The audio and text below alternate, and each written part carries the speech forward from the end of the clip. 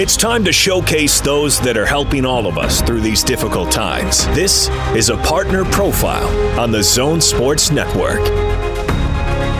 DJ PK, and we're joined now by Greg Engel, Mountain Star Healthcare. He is the Mountain Star Division President. Greg, good morning. Good morning. Good morning. Thank you for the opportunity. No problem. Thanks for coming on. I think a lot of people are curious about how this works. Whenever I do Zoom with friends or family, catching up with people, they all want to know how our life has changed, since the coronavirus shut everything down. I'm thinking, well, healthcare, holy cow, this must have really turned your world upside down. It definitely did. Our 8 Mountain Star hospitals up and down the Wasatch Front from Cache Valley to Payson, not too surprisingly, were dramatically impacted like most organizations across the country. We were impacted with the preparation for and the care of patients who would present with the possibility of COVID-19. And we're also dramatically impacted by the slowdown, which was mandated in order to maintain capacity and be certain that we didn't expose other patients to COVID-19. Yeah, I think that obviously safety is a big issue, and with that in mind, what is going on as far as precautions? Yeah, that's a great question. We are fortunate to also be part of HCA Healthcare, which is the largest healthcare organization in the country with 184 hospitals across 21 states.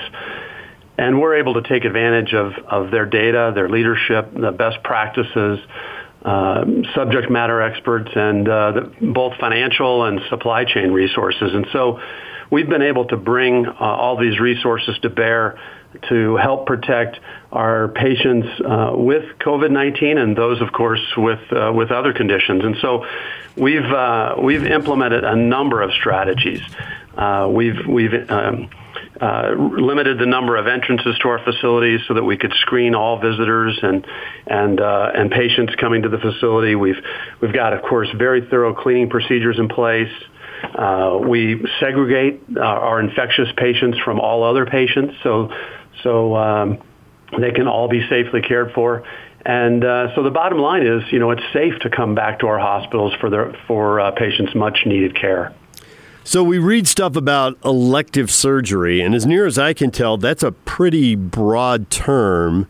There's stuff that really is elective, but you can kind of choose when you're going to have a knee or hip replacement. I have an aunt who fell and broke her arm, so it's kind of healed, but it's 15 degrees off. So at some point, she's got to go back in and have work done on that. So for those kind of quote-unquote elective procedures, do you have them divided into groups? When is a good time to come back and do that? If somebody's listening and they've got to plan this out, how does all that work? Yeah, that's a really good question. And really the term elective is kind of a misnomer. I mean, when most people hear that term, they think that it's unnecessary or maybe a more straightforward surgery. Really what it means is scheduled. And there are urgent and time-sensitive scheduled procedures that need to take place. And so great care is really needed in order for us to understand exactly what the patient's needs are, what the surgeon's best possible treatment plan for that patient is. And so we are taking a conservative approach currently, and we have limited ourselves to only those cases which are urgent, emergent, or time sensitive. And in particular, there's been concern that we not overload the hospital and that we try to avoid those surgeries that might require an overnight stay.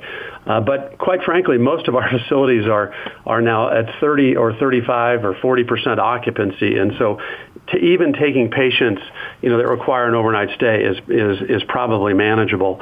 And the interesting thing, and I think you touched on it just now, is that there are studies that are coming out now that are saying that as many as a third of Americans are postponing necessary care because of their fear. They're concerned that they might come to the hospital and they might contract the virus. And quite frankly, we've got precautions in place to be able to care for that. I mean, we have examples of patients who have GI bleeds, who are not paying attention to stroke and heart attack symptoms. And we've seen our emergency departments and even our cath lab volumes diminish in areas where you would certainly not refer to those as elective cases. So then I think everybody wants to go, when they go to the hospital, they want to know that the staff is doing all that they can and that the staff is maintaining at full capacity. And what you're saying is you're able to make sure that the staff, whatever that might be, nurses, not doctors, nurses, and so forth, that everything is running the way it should be.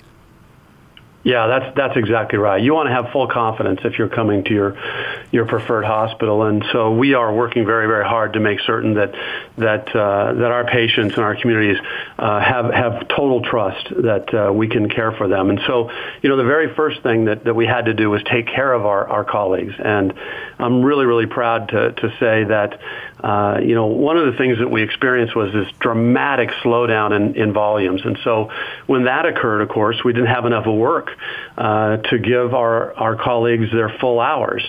And so, again, being part of HCA Healthcare, who have incredible pay and benefit programs already in place, we were able to help mitigate the financial crisis that comes also with our employees. And so we implemented two programs.